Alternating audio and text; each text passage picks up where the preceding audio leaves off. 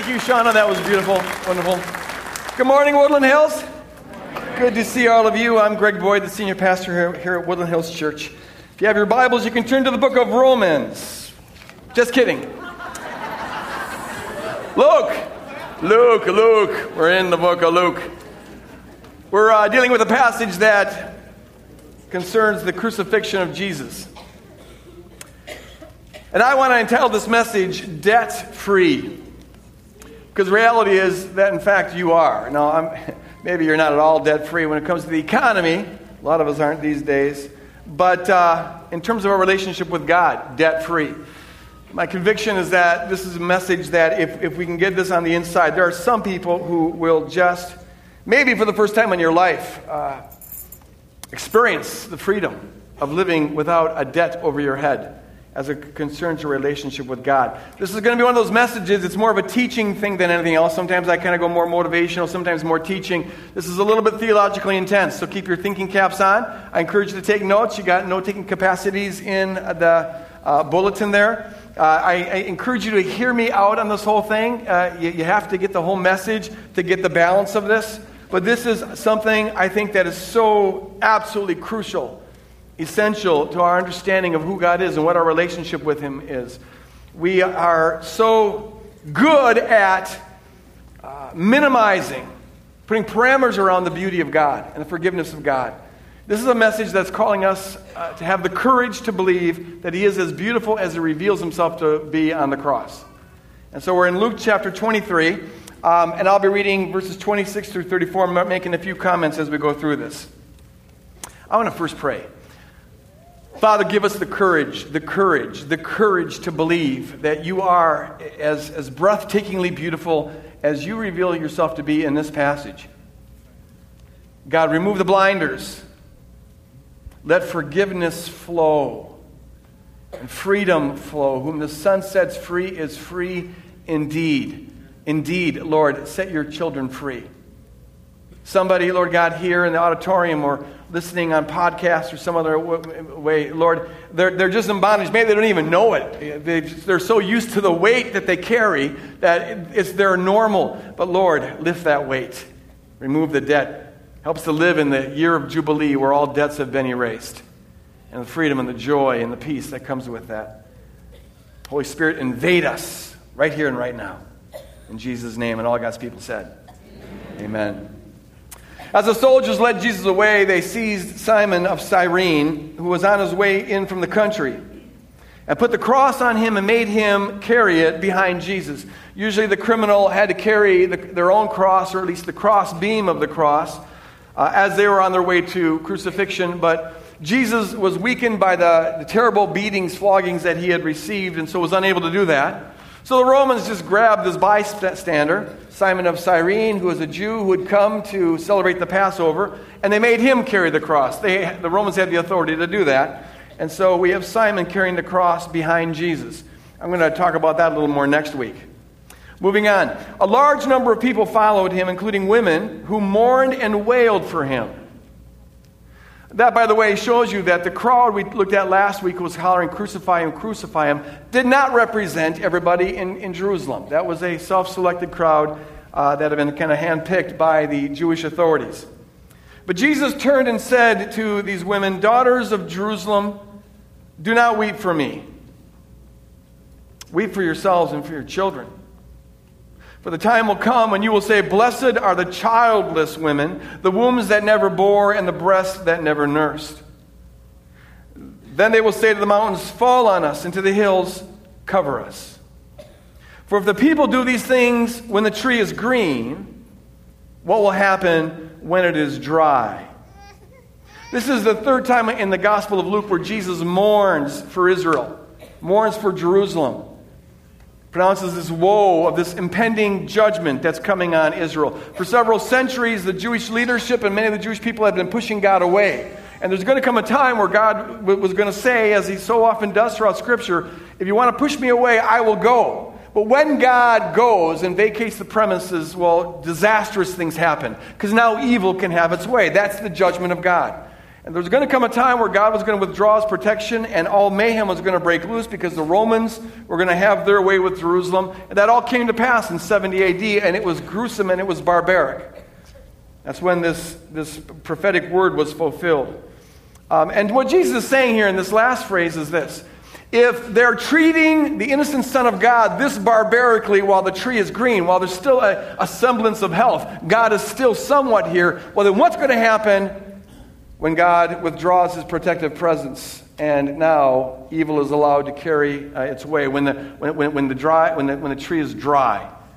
And so he's mourning over this impending judgment. The heart of God breaks when that happens. That's why Jesus earlier in another one of his pronouncements about Jerusalem said, how often I wanted to gather you under my wings and protect you. That's what God's heart is, to protect, but you would not. You don't know the way of peace, and so you've rejected me, and so the consequences are going to be disastrous. Moving on, it says, 2 other men, both criminals, were also led out with him to be executed. When they came to the place called the Skull, they crucified Jesus there, along with the criminals, one on his right and one on his left. The 2 other Gospels mention that the name of this place was Golgotha in Aramaic. Luke is writing to a Gentile audience, so he doesn't assume that they know Aramaic, so he translates it, and the translation is skull. And it was presumably called the Skull because it had sort of a shape of a skull, but also because that was one of the places where the Romans would crucify criminals. And then, to end this passage, it says, Jesus said, he's crucified there, it says, Father, forgive them, for they do not know what they are doing. Father, forgive them. And they divided up his clothes by casting lots. It was the Roman custom to, when you crucified somebody, to strip them of all their clothes. You were crucified naked. That was part of the humiliating process. This was a form of execution that was designed to be a deterrent to other people messing with Rome. So they would not only inflict nightmarish pain on you, but they would humiliate you, so you were crucified naked. And for Jews, that was particularly humiliating because they were much more modest as a culture than the pagans were. And then the guards, after they'd stripped the condemned criminal of all of his clothes, as a form of mockery, to show how little they cared about this, they would gamble. Just cast dice to see who got to take home the clothes of the criminal, and that's what they're doing here. These guards were hardened people. I mean, they did this several times a day. They were used to this. It meant nothing to them. And so they're laughing, they're joking, they're playing like a little card game, as it were, at the foot of the cross. So now get this picture. Here Jesus is being crucified. The way that you died, usually on crucifixion, was you suffocated. Because to get a breath of air, you had to lift yourself up against the spikes that were in your hands or wrists and take a breath. And then you'd slump down again. And gradually that became impossible. You got too weary, and so you'd suffocate. Jesus here on this cross is going to use one of those precious breaths he has to work so hard to get, and he uses that breath to pray for the forgiveness of his executioners. While the guards are casting for his clothes and the mockers are there, he prays for them. I sometimes wonder if they heard that. What would they have done? It wasn't uncommon to have condemned criminals using their last breath to curse their adversaries, but here Jesus is praying for their forgiveness. For the forgiveness of the guards, the soldiers who whipped him, beat him, the people who spit on him. And ultimately, it's for all of us, because it was all of our sin that put him there. We're all, in that sense, his executioners. Jesus prays for our forgiveness. It is, I think, one of the most beautiful, one of the most amazing, maybe one of the most important prayers in the entire Bible. Jesus being crucified, and what he's got on his mind is he doesn't want this sin to be laid against his executioners. And it raises this question, and this is what I want us to think about here. Can we believe that God is that beautiful? Can we believe that Jesus expresses the heart of God when he prays this?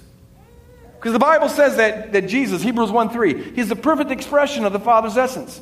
In John, it tells us that Jesus never did anything that wasn't in accord with the Father's will. He says only what the Father leads him to say. And so can we believe that this really expresses the heart of God to forgive all? Is there a sense in which God has, on the cross, forgiven all? And can we learn to live in that kind of forgiveness?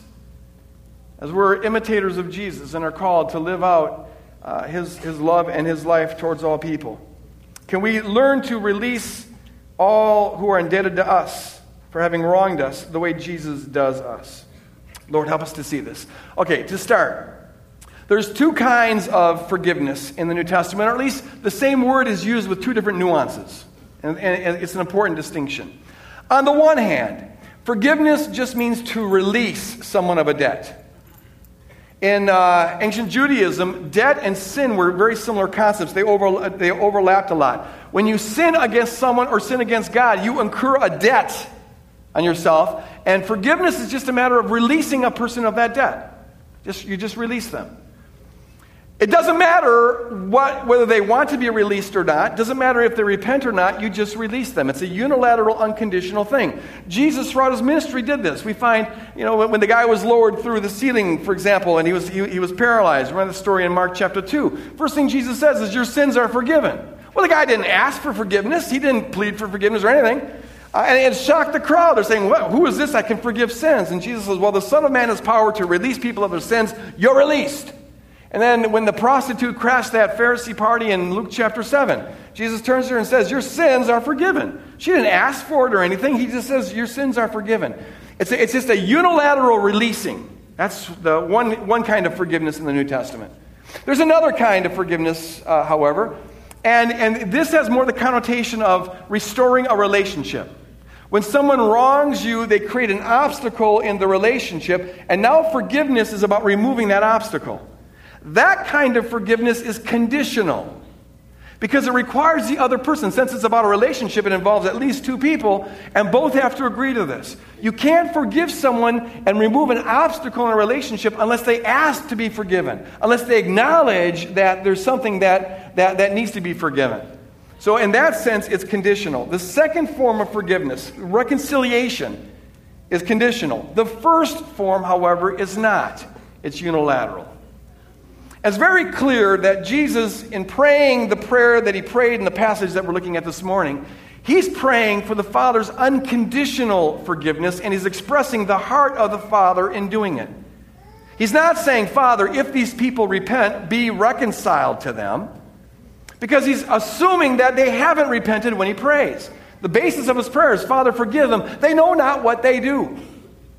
And so Jesus is saying, Lord, even though they don't know what they're doing, even though they don't think they're even sinning, they have no intention right now of repenting, they're mocking me despite all that, God, release them. Father, release them of this debt that they're incurring upon themselves. Stephen was an early Christian missionary who was martyred. And we find the same sort of Jesus heart, the Father's heart, as he is being executed. The people were so hostile to the message he was preaching, they started stoning him. And just before he dies, he prays this in Acts chapter 7. While they were stoning him, Stephen prayed, Lord Jesus, receive my spirit. He's getting very close to the end here. And then he falls on his knees and cries out, Lord, do not hold this sin against them. Amazing that here, just as he's dying a very, very painful death, his last thought is not for himself, but for the forgiveness of the people who are stoning him. And it's not because they've met any condition or have done anything to deserve this or anything like that. And he's not praying here for a reconciled relationship. No, he's just saying, Lord, don't hold this against them. Even though they're not repenting, even though they're murdering me, even though their hearts are hard, even though they think they're doing your will, Father, release them. Release them. That is the kind of forgiveness that flows from Calvary. Lord, help us to see this, and it's beautiful. It's so important that we distinguish between forgiveness as release, unconditional release, versus forgiveness as a conditional reconciliation. Two very different things. If we don't keep that distinction clear, what happens, and this is in fact what happens more often than not, is the two begin to be fused together. And what can happen is that you begin to think that all forgiveness is conditional.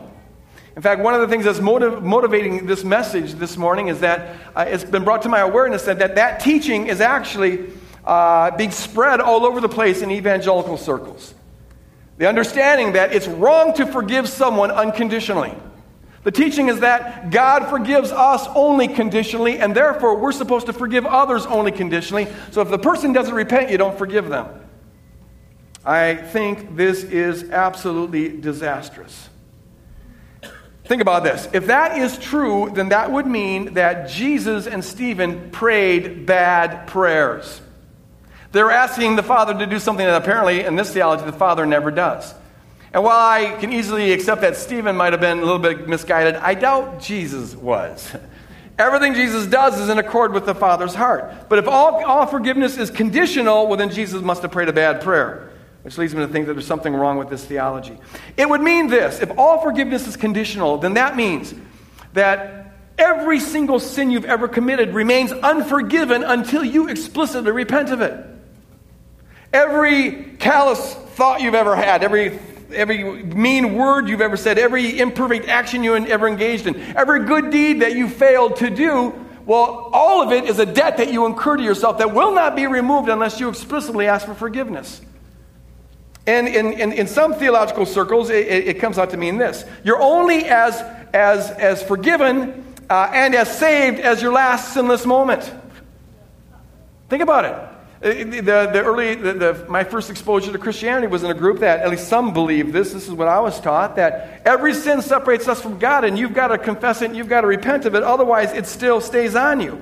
And that kind of theology will drive you crazy. At least if you have any sort of healthy, honest, introspective capacities, and you can honestly look at the goings-on of your heart and the stuff that goes on in your mind. I mean, I'll grant I'm a little more callous and sinful than most, but I would be getting saved and unsaved several times a day. It's terrible. I'm like a yo-yo, in and out. And then you end up, living part of your life like Kevin Kline on A Fish Called Wanda, where you're always asking, I'm sorry, so very, very, very sorry. I'm sorry. Yeah. It just goes on and on. Ever see that show? And this is supposed to be living the joyful life.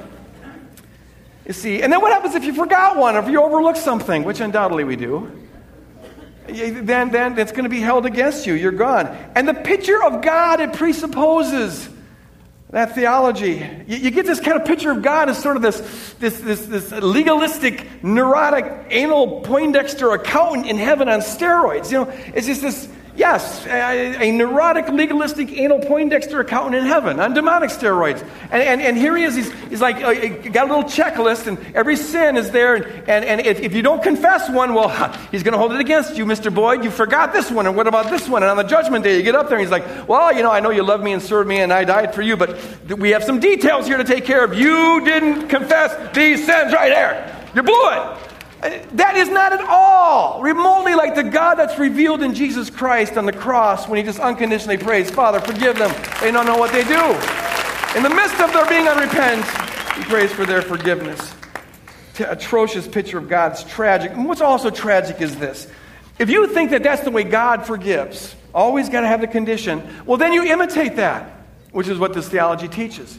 And that means you withhold forgiveness from anybody who hasn't repented. Now, you can't do that without having your accuser going on in your head, without judging them. You judge that they are not worthy to be released.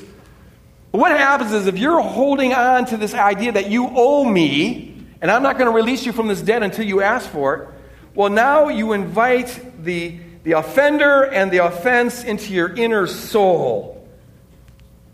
Always there. And now the pain of what was done to you, the wrong that was done, you're internalizing that pain, and it's going to simmer there. They owe me.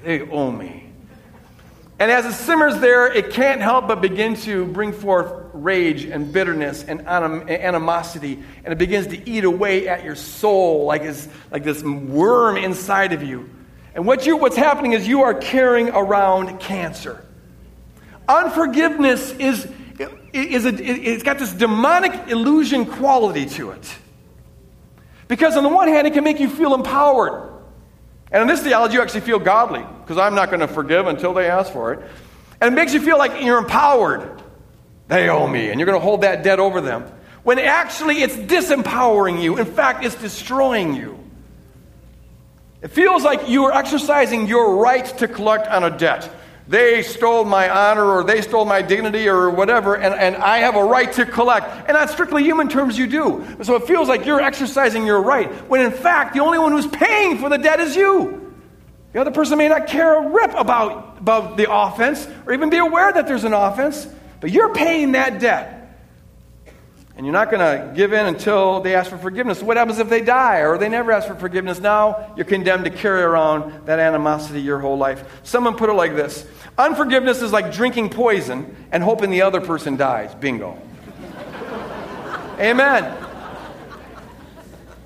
You think you're sticking it to them, but really the only one who's paying is you. By refusing to release the debt, you're empowering the other person to define you to that degree.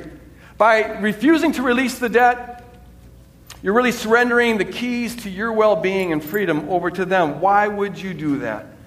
It's so important that we release this debt as quick as possible.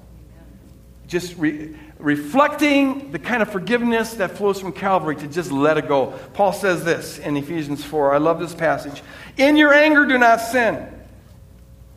Do not let the sun go down while you are still angry, and do not give the devil a foothold. Okay, when someone wrongs you, there's an anger there. Anytime something of value is devalued, it's appropriate to have anger. That's not a sin. You have unsurpassable worth, and when the way you're treated doesn't reflect that, it's going to make you angry, and it should. That's not a sin. But if you go to bed with it, it is a sin. Don't let the sun go down on your anger. Don't harbor that in your heart, because when you do that, Paul says, you're giving the devil a foothold. You've created a space in your life for the accuser to come in and start working his poison. And that's where the anger and the malice and the bitterness begins to come from, and it begins to pollute your life, and you can't compartmentalize that stuff. It starts to invade other areas of your life. It just colors everything. Get rid of it now, Paul is saying. Let it go. Let it go.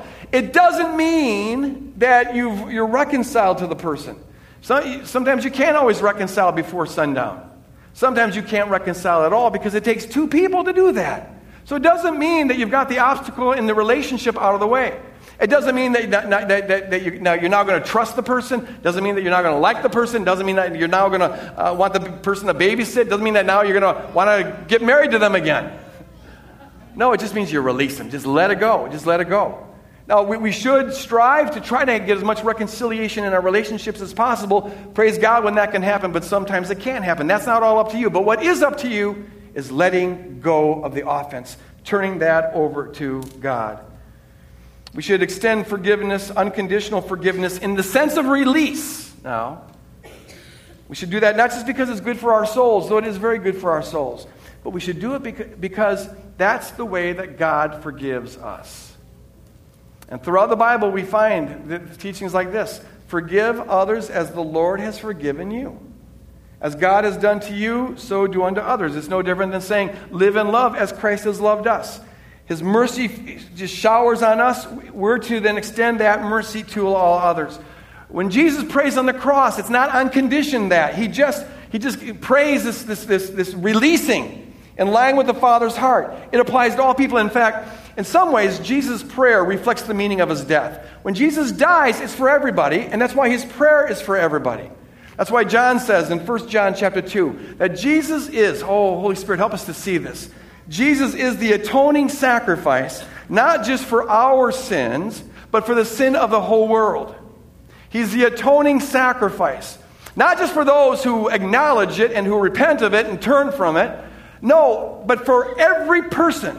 Every sin of every person in every point of history has been covered by the blood of Jesus Christ on the cross. There's a release that goes on that is absolutely universal. You can't put parameters around it. You can't put conditions on it. It doesn't mean that everybody's reconciled to God, obviously, but it does mean that what separates them from God is no longer the sin. That issue's been taken care of. It's their stubborn heart that maybe won't give into this or won't say yes to that and wants to walk away from God. But the sin issue has been taken care of on Calvary, which is why I can stand up here and look you in the eyes or speak into the ears of whoever else is listening and say this. Doesn't matter who you are, and it doesn't matter what you've done. In Jesus' name, on the authority of the cross, the Father forgives you. The Father forgives you. The abortions that you've had, the Father forgives you. You're released. You're released from that. He's not holding that against you. Receive it. Walk in it. Time to be done carrying that baggage around all of your life. The way that you maybe wasted your life, drugs and alcohol, the Father forgives you. The way that you've tried to medicate yourself by being involved in sexual promiscuity, maybe damaging yourself and damaging others, the Father forgives you. The marriage that you blew up and the family that you destroyed, the Father releases you from that. He doesn't hold that against you. The murder that you committed, the child that you killed driving drunk, the Father releases you. There's no debt there. You may have a debt to society that society will extract, but from the Father, He releases you.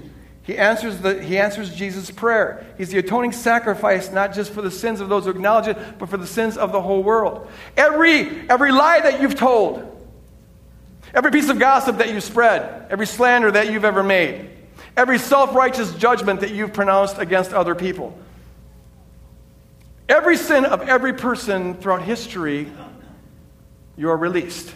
And so you receive that, and it's time to forgive yourself. And it's time to begin to move on. The devil will tell you that you can't be forgiven. The devil will tell you that you've got a debt to pay and you can never repay it. So the devil will tell you that you got to atone for your own sin, so you got to grovel all throughout life. The devil will tell you that the best you can do is limp through life rather than dance. But I'm here to tell you in Jesus' name that the devil is a liar. He's been a liar from the beginning. Receive the gospel truth. You are released. You are released. You are released. Now, does that mean that God doesn't care about what we do? No, it doesn't mean that. No, He cares deeply about what we do. But see, the reason God cares deeply about what we do and the way we treat ourselves and the way we treat others is not because He's up in heaven saying, "You owe me." That was taken care of on Calvary. The reason He cares about what we do is because it grieves His heart when we're involved in self-destructive behavior or in behavior that destroys other people. So He cares deeply about what we do, but not in terms of getting a payback or something of the sort. Does it mean that what we did wasn't horrendous? Is this a way of minimizing how bad our sin is? Not at all. No. What you did maybe was absolutely nightmarishly horrendous. In fact, in one sense, all of our sin is horrendous because every single one of them required God to become a human being and die on a cross to get us out of it. It was bad. It was bad. It says that doesn't minimize sin at all. But it does mean that now that He's done this for us, we're released from it. He's not holding that against us. He's not holding that against us. Does the fact that we've been released from our sin mean that everybody is saved? No, it doesn't mean that either. Because remember, there's a world of difference between being released on the one hand, that's something God does, and being reconciled on the other. Salvation isn't just a matter of being reconciled. Salvation is about, it's not just a matter of being released, it's about being reconciled with God. It's about entering into a relationship with God. It's about getting the obstacle that separates you from God removed. And the obstacle now is not your sin. That's a symptom. That's not the major obstacle. The obstacle is your will. Will you submit to Him? Salvation is about entering into a life-giving relationship with God. It's about learning how to be a dance partner with God. It's about living a life that's submitted to Him. And if you're in a situation where you're not reconciled to Him, then I encourage you this morning to get reconciled.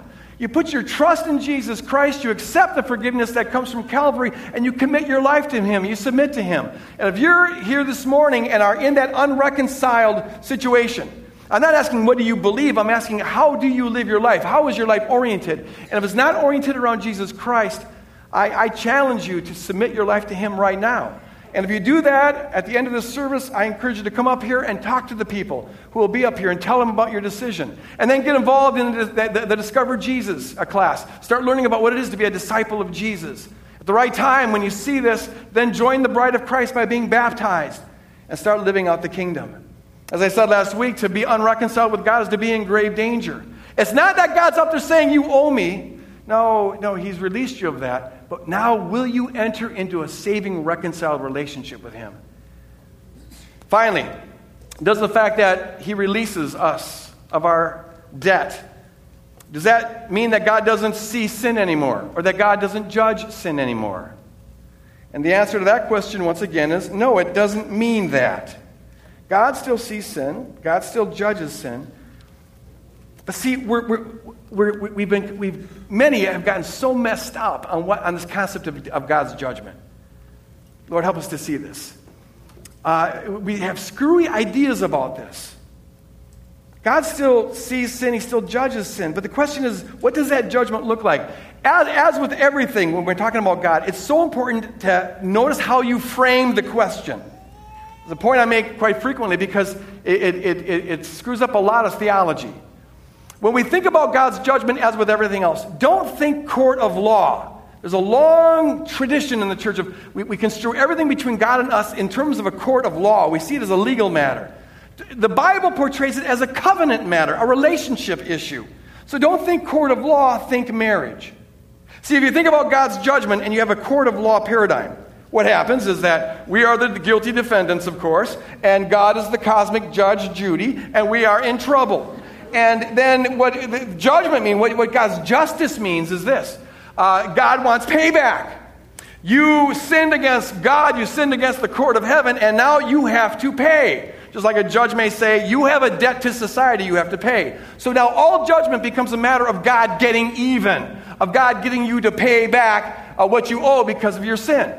And then in the typical theology, what happens is the way God gets you to pay back is by inflicting you with pain, sending a disaster, sending a hurricane or a tornado, or maybe striking you with cancer, or going after your little kid. And that misery is the way that you're supposed to atone or pay back what you owe God because of your sin. And that thinking is so deeply entrenched in the Western psyche that even atheists sometimes, when they go through some kind of catastrophic situation, may say things like, what did I do to deserve this? As though there's a Judge Judy up in heaven, he's the zapper God, just zapping people to judge their sin, as though the cross never happened. God sees sin, judges sin, but he's not about getting payback. If that was the case, then Jesus prayed a mistaken prayer. And Jesus, I don't think, ever prayed a mistaken prayer. Now, when we think about God's justice, as with everything else, don't think court of law. Think covenant. Don't think court of law. Think something more like a marriage. Judgment is not about breaking a rule that now you have to pay back and God has to get even by sending some kind of terrible consequence your way. It rather is the terrible consequences that happen when we say no to God's marriage proposal. To say no to God's marriage proposal is to say no to the one who is the source of all life, and that is to choose death. To say no to the one who is the source of all joy, and that in and of itself is to choose misery. You find this theme running throughout the Bible. I'll give you just a few examples of this. John 3:19. He says this. This is the verdict. The word crisis there can mean judgment or the sentence. God pronounces a sentence. Here it is. Light has come into the world, but people loved darkness instead of light because their deeds were evil. That's the verdict. The verdict is this. God is light. If you choose darkness, well, then darkness is what you get. And he gives you the right to do that.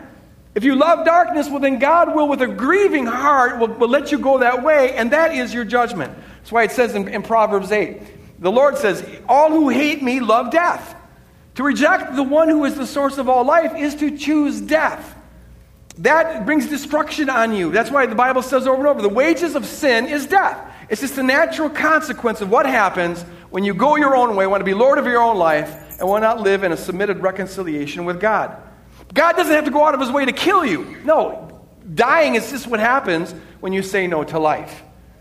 There's a natural relationship in God's created world, a natural relationship between cause and effect. Sin brings about its own destruction, and you find that theme running throughout the whole Bible. For example, in Psalm 7, listen to this very carefully. Those who are pregnant with evil conceive trouble, and it gives birth to disillusionment. Natural cause and effect. Those who dig a hole and scoop it out fall into the pit they have made. God doesn't push you in the pit, you fall into it on your own. The trouble they cause recoils on them. Their violence comes down on their own head. There's a ricochet effect built into the nature of creation that you reap what you sow. How often do we read that in the Bible? This is the judgment of God. The relationship between sin and destruction is as natural, if you will, as the relationship between conceiving, getting pregnant, and giving birth, or digging a hole and falling into it. The violence that is in your heart comes back on you. The trouble that you create comes back on you. That is the judgment of God. God judges sin, but not in a sense of saying, you owe me, pay me back. He's bigger than that.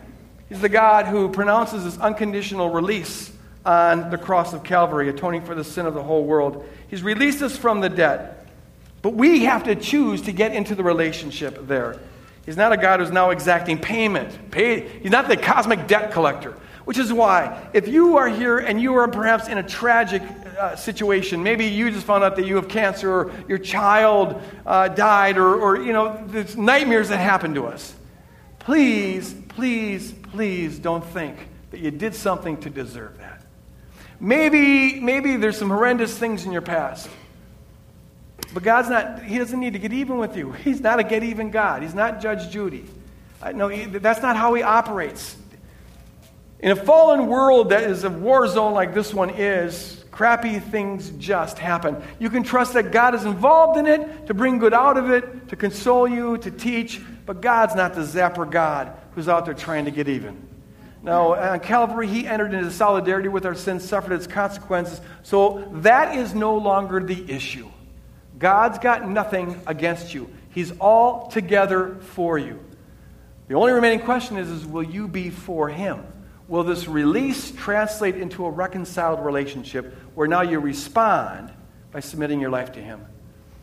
Close your eyes for a moment. I'm going to ask two questions here very, very quickly. Two very, very important questions. The first one is simply this: will you receive God's forgiveness, God's release? Your sin maybe was very, very bad, but will you trust that God's forgiveness, God's love, God's mercy, God's grace is greater than your sin? The Bible says that where sin did abound, grace did much more abound. Will you receive that? Just receive that. Maybe right now, think of, if you can, and this isn't pleasant, but it's important, the worst thing you've ever done. Maybe it's a total secret. Maybe no one knows, but God knows. The worst thing you've ever done. Maybe a relationship that you destroyed or a person that you harmed, and you can't redo it. There's no go-backs. Can conceive of that sin. And now imagine, as you're holding that sin in mind, Jesus on the cross. And hear him say to you, the Father forgives you. The Father forgives you. You are released. This is not going to be held against you. And there may be in your mind this, but what about, I can't repair this, I can't undo this. And just hear the Lord say, trust me,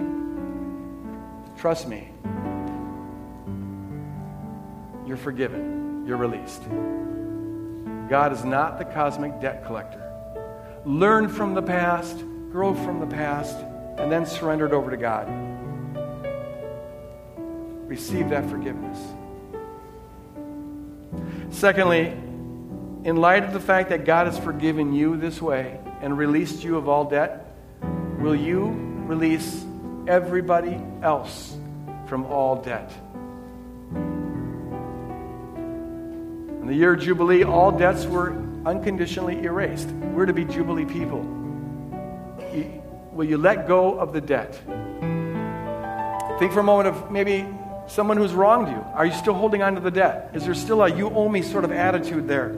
Can you release them? Will you release them? It may be something that's done in the past that wounded you terribly. Maybe something that's going on in the present. Someone's mistreating you. Maybe a relative or maybe a national enemy like Osama bin Laden. Will you just release them over to God? It doesn't mean that you're going to be reconciled to them, because that takes two. It doesn't mean that you'll trust them, or because some people just are not trustworthy. It just means that you're not going to walk around as a debt collector. Remind yourself that you've been forgiven a debt that's infinitely greater than any debt you're now releasing anyone else from. Remember that. And remember that by not letting go, the only one who's paying for it is you. And so, reflecting the attitude of Jesus and Stephen, will you just release them? Just release them. Let them go. Turn them over to God. If any judgment is needed in their life, God will see to it. But that's God's business, not yours. Father, right now, and as I pray, I'd like to ask the prayer team to come forward. And if you're here and have any need whatsoever that you'd like to have prayed for, I encourage you to come up and pray with these folks. Or if you want to surrender your life to Christ, come up here and do so with these folks. Father, as we leave this place, I pray, Lord God, that we would be debt-free. Oh, God, help us to trust that you are not a debt collector, that you have released us.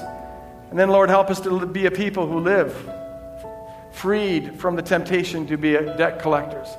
That have a clean slate to let go, to never let the sun go down on our rage or our anger. Help us to dance in the freedom of your unfathomable grace and to be dispensers of your unfathomable grace. Protect our hearts and our minds from the accuser who always tries to get in there and sow his judgments that want us to take back that you owe me attitude. Oh God, help us to let it go. Let it go. Let it go. For freedom, you have set us free. Help us to stand fast in the beauty of that freedom. And all of God's people said, amen. God bless you guys. Go out and live in freedom. Don't forget, you're open to signing up for the small groups. We'd like to have you do so at the hub. God bless you.